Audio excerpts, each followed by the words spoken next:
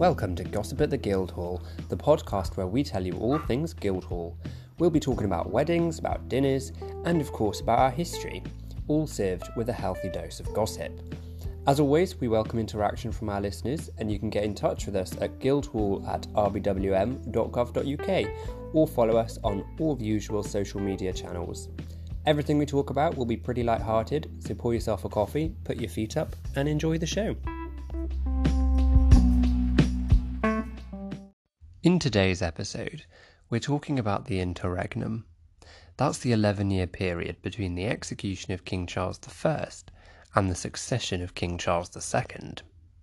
Now, it's the only time in British history that there has been no monarch, and it's the closest Britain has ever come to being a republic. Confusingly, it goes by lots of different names. The interregnum is a Latin phrase, and that literally means in between, because it's a period between the two kings, so it's a much later phrase. And it's a little bit misleading, because it leads us to believe that there was always going to be a return of the monarchy, and that's not necessarily true. In its own time, it was called the English Commonwealth. That stems from the radical Protestant idea that under this new regime, wealth would be shared with all the people of England, literally a common wealth. But this is also a little bit misleading. To call it the English Commonwealth doesn't consider Ireland, Scotland and Wales, all of which were very much part of this story. Others call it the Protectorate, an era in which the immortally famous Oliver Cromwell ruled as Lord Protector. But this too isn't a great title, because Oliver Cromwell was not wholly in command of the country between 1649 and 1660. And he also wasn't known as Lord Protector until about midway through his rule. So here we have 11 years of British history where historians can't even agree on what to call it. In itself, this fact is very symbolic. We can't agree on what to call it because we can't agree on what actually happened during this time. This period is heavily coloured by the mythology which surrounds this era. How we view the Civil War and the 11-year period which followed it can reveal a lot more about us today than it does about the actual historical period.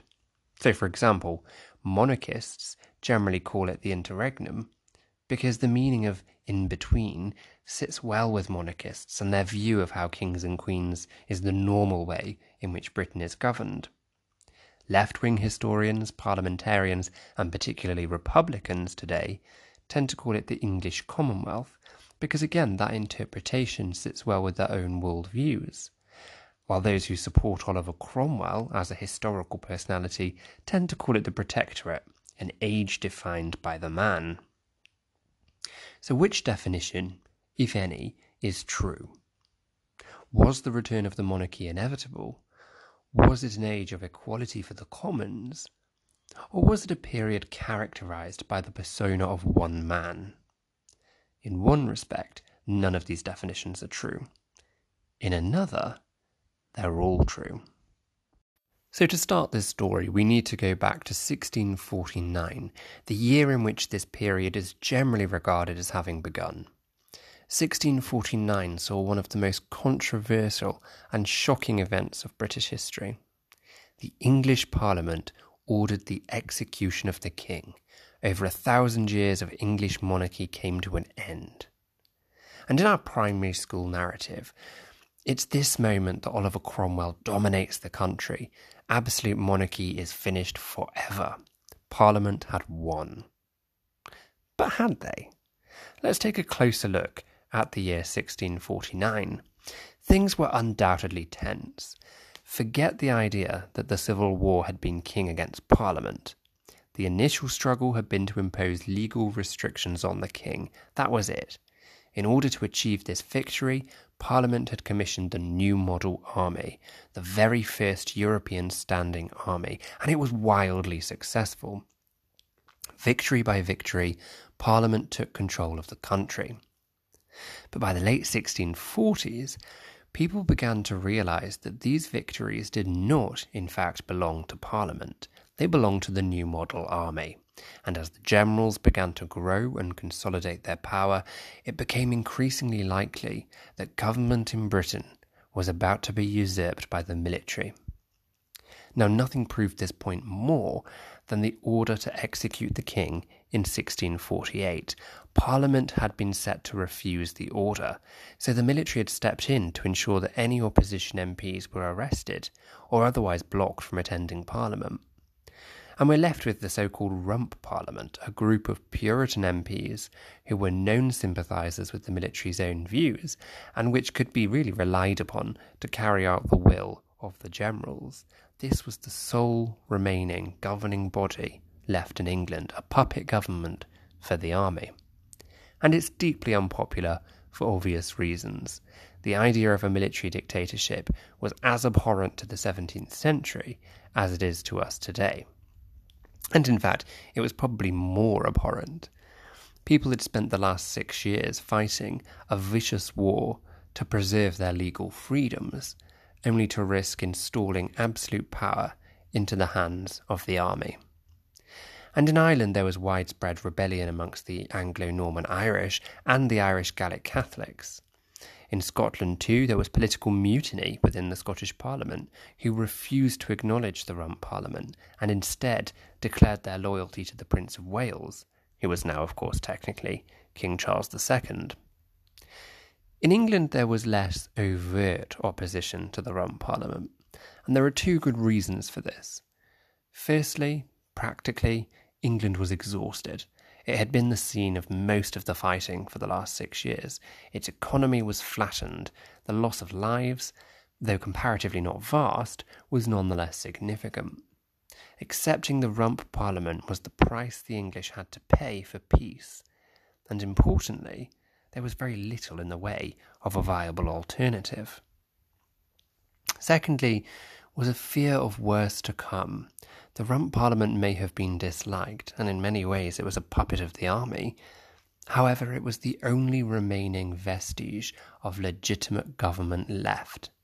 If the Rump Parliament was dissolved, nothing stood in the way of England and an outright military dictatorship. So it was reluctantly accepted. And it's at this point that Cromwell comes to the fore. Although in 1649 he's not absolute, but he is still the head of the new model army, and that makes him influential. He's also a member of the Rump Parliament, so he can kind of control the direction of Parliament from within. But for most of the first half of 1649, England, and I am referring to England here, not to the other British countries, effectively stalled as the politicians tried to decide how the country should be governed, and they're ever fearful of the growing power of the army. Things are tense at this point. No one is sure what the future holds for the country. But before anything can be done to decide England's fate, Ireland flared up in rebellion. Now, this was a coalition between royalists, moderate parliamentarians, and the Irish Catholics. But this new rebellion, in many ways, it was just as fragmented and divided as the country was. It wasn't united in many ways, but it was united against the new model army. They knew what they were fighting against. In July 1649, Cromwell left for Ireland. The Irish campaign would drag on until 1652, and it would undoubtedly be one of the most bloody and destructive campaigns ever fought on British soil. The Irish lost, and over 50,000 people were shipped off to the West Indies as slaves. Others were simply killed. In total, the years 1642 to 1652, so a 10-year period, saw the death or deportation of almost half the entire Irish Catholic population. And Catholic land ownership in Ireland went from 60% to 8%. And this is despite the fact that Irish Catholics were the overwhelming majority in Ireland. This was almost ethnic cleansing. Cromwell himself did not stay for the entire campaign.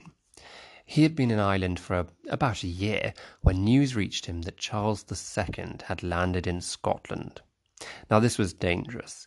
England was still very uncertain, and most people did tend towards the monarchy. The Rump Parliament itself could not be trusted to hold out for the army. If Charles II reached London when Cromwell was still in Ireland, the monarchy could have returned there and then. So Cromwell rushed back to England, and from there he launched an invasion of Scotland. Now, he wasn't as brutal as the Scots as he was to the Irish. The Scots were Protestants like him, but he did demonstrate a real will of iron. The Battle of Dunbar saw the destruction of most of the Scottish army. Charles II and his army marched rapidly south, hoping to capture London. But Cromwell gave chase, finally defeating Charles II at the Battle of Worcester, 1651. So now the Royalists were well and truly defeated. But there was also a much wider political impact from Cromwell's victory in 1651. Firstly, more than at any other stage in the earlier Civil War, these had indeed been Cromwell's victories. He was the man who had crushed the Irish and the Scottish revolts. And he was therefore seen in 1651 really as the single most important man in the country. And he also used the campaigns to destroy any remaining independence in Scotland and Ireland, neither of which had been formally united with England until this stage. They had shared a monarch, but they had remained independent. Not anymore. And this meant that the Scottish and Irish delegations that came to Westminster after 1651 were under Cromwell's thumb. And Cromwell also seems to have realised his weakness in the early 50s. He was terrifyingly strong, he was more powerful than anyone else in the country. But he realised that what he lacked was a sense of legitimacy. Kings were legitimate by right of God. Parliaments were legitimate by the right of the people. But what claim did Cromwell have to rule England? And so for the first 2 years, he tried to rule through the Rump Parliament, maintaining this small, divided, factitious group was the only way to ensure stability in an otherwise anarchical country. The problem was, as he soon realised, England was almost ungovernable. All of the factions and divisions which had been present throughout the Civil War had not gone away with his military victories. If anything, they had gotten worse. The Rump Parliament, even though it had been created to be a puppet of the army, by 1653 could barely agree to any reforms. They did allow Cromwell to get rid of the bishops from the Church of England, and they allowed radical Protestants freedom of worship. But that was about it. By 1653, England was no closer to a political settlement than in 1649, when the king had been executed. And Cromwell was incensed. He clearly thought that the Rump Parliament would simply do his bidding. He was wrong. In 1653, he did the one thing which had triggered the Civil War in the first place. He ordered the new model army to dissolve Parliament. And this is crucial to remember.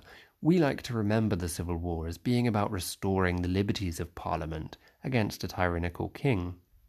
But here we see a military general dissolving Parliament. England was not a republic. It was a military dictatorship. Charles I, when he prompted Parliament to begin the war against him, he had arrested 5 MPs. Cromwell arrested 50. So what next? Cromwell was faced with a real dilemma. On one hand, he still did not have any legitimacy to rule himself.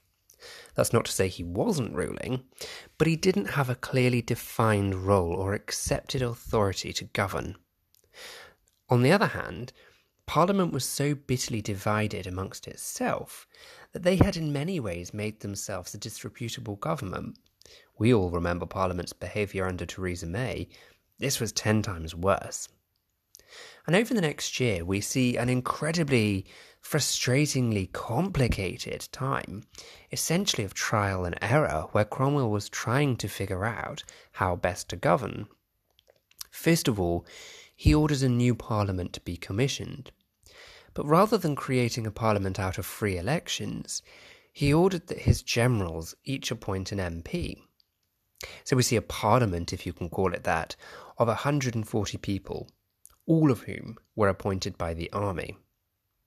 Now you'd think that arranging such a small council to govern would ensure that Cromwell could do whatever he liked. You'd be wrong. Perhaps it's a measure of just how divided Britain was, but the bare bones Parliament, as it came to be known, it lasted less than a year.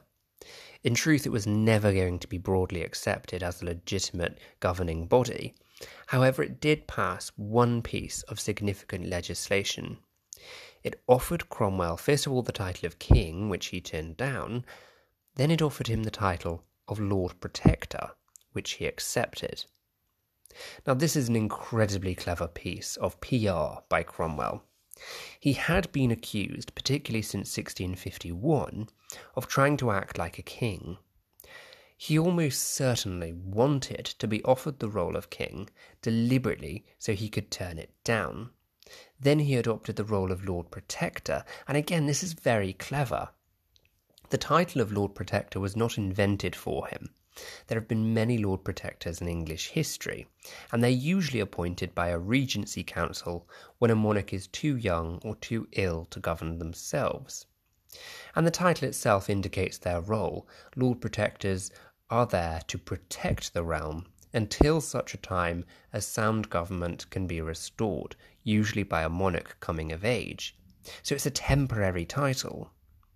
And this would instantly tell people across the country that Cromwell's aims were not to wear the crown, but to wield authority only until sound government could be re-established, until he could calm down Parliament or find a new political solution. Now, in reality, of course, we all know how many dictators gain power by pretending to be responding to a crisis.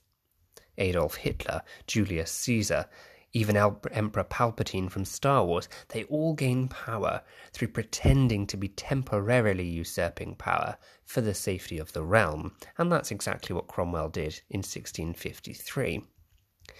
And he then called a real parliament. And in many ways this seems baffling. Parliament was notorious for being factious and divided. And I think the only way we can explain it is that Cromwell wanted to demonstrate his new powers as Lord Protector, to make it generally accepted that he and he alone had the power to summon and to disband a parliament without resorting to military arrests. It was a way in which he could test his newfound legitimacy as a ruler amongst the ruling classes. Certainly he can't have expected this parliament to behave in any different way from the previous ones. He proposed 84 pieces of legislation, not a single one was passed. It was too divided for that. And as soon as law allowed, he dismissed this new parliament too. But the important point is that by 1654, Cromwell was accepted as the ruler by many people in England precisely because of this new title, this new role which had been accepted tacitly by having a new brief parliament in 1654. And he very quickly tried to impose his rule by force. With this new title, with this new role, he devised a new system of government known to us as the rule of the generals in 1655. England was literally divided into about 10 different regions, each of which was controlled by a general of the new model army. The generals ruled without checks and balances. They were answerable to Cromwell alone. This was a military centralisation such as England hadn't seen since the Norman conquest. Now, Cromwell was a staunch Protestant, and it's at this stage that the real puritanical wave came through. Theatres were closed, Sunday activities were banned, Christmas was cancelled, music, dancing, drinking, all discouraged. New taxes were raised to pay for the army. It's fair to say most people were not very happy indeed. And in fact there was a growing risk of popular rebellion, not in favour of any particular faction so much as to reopen the pubs and theatres. And more deeply than that, Cromwell's usurpation of power was deeply resented by many. These are people who had fought a war to protect liberty, and now they seemed to be losing it. Cromwell had sought legitimacy, and it had been accepted by the ruling elite, the gentlemen, the MPs, but it was not accepted by ordinary people. And although at 18 months, the rule of the generals lasted longer than any other Cromwellian government experiment, In 1656, it was the generals themselves who convinced Cromwell that they would be unable to govern effectively without a freely elected parliament. And this is quite an interesting point. It tells us that Parliament, even though it was widely mocked as being slow and inefficient, was already being seen as a symbol of freedom in Britain, something which we can relate to today. And so the Second Protectorate Parliament was summoned. It's got a wonderfully archaic title, and it was summoned at various intervals between 1656 and 1658. Predictably, perhaps, it achieved little beyond a drawn-out battle of wills between this Parliament and the new model army. And nor was this new Parliament perceived as a proper one. It banned any Catholics or known royalists from taking part, and it was still designed to be a puppet parliament for Cromwell. It was the veneer of legitimacy. It wasn't legitimate government itself. In 1657, having turned down the title of king, Cromwell took part in an installation ceremony, which officially bestowed the title of Lord Protector upon him. He had already had the title for some time. And this ceremony was balmy. For a start, no other Lord Protector had ever received a ceremony. Secondly, it was staged at Westminster Abbey, using St. Edward's chair and the orb and the sceptre. It didn't use a crown, but this was in every other respect a coronation, physically displaying Cromwell's power.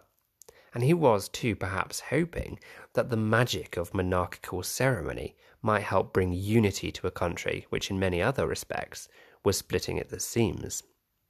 If so, it didn't work. Britain in 1658 was just as divided as it had ever been. Cromwell tried successive types of governing, from direct military rule to acting as a constitutional monarch to acting as an absolute monarch. But each time he was torn by the same dilemma. He could rule with an iron fist, as he did with the generals, but this way of governing was unpopular. It was hugely expensive, and it was ultimately doomed to fail, since it didn't have popular consent. He could also try and rule legitimately through an elected parliament. But this was inefficient. It was slow, it was factitious, and it also meant allowing people he disagreed with an official voice, and that's something Cromwell could never do. In September 1658, he caught a fever and died. But the interregnum didn't end with Cromwell. In true tyrant fashion, Cromwell was buried in Westminster Abbey with great pomp and ceremony, and his son inherited his title as Lord Protector. But it would not last for long. All of the hatreds, the frustrations, the divisions which were present in Britain for the last 20 years really erupted with Cromwell's death. It seems that Cromwell was the only man who could patch this divided country together. Two generals in particular made a bid for power, and this bid for power would change the country's history forever. George Monk and John Lambert had very different ideas about how to govern. Lambert favoured the Cromwellian model. He perhaps anticipated himself as stepping into Oliver Cromwell's shoes, and he certainly wanted a continuation of the Commonwealth. Monk, however, had been in touch with the exiled Charles II to offer him support. Now, for a moment it looked like civil war would erupt again. Monk marched south to London, Lambert marched north looking for a fight. But Lambert's army, whether through political beliefs, religious motivation, or perhaps just sheer frustration at the constant political yo-yo, simply abandoned Lambert. He had to return to London alone and was effectively defeated. Monk reached London unchallenged and became the preeminent political player, and his ambition was clear. And we see once again in the 17th century an attachment to the idea of legitimacy. Monk recalled the only political body which was universally accepted as legitimate, because it had been called not by Cromwell or the generals, but by the executed Charles I, the Rump Parliament. It was brought back. It gathered together in 1659, and it made one of the most important decisions ever made. After years of failed political experiments, of military oppression, and of the dissolution of their own rights, the Rump Parliament officially offered the country to King Charles II. This was the return of the king.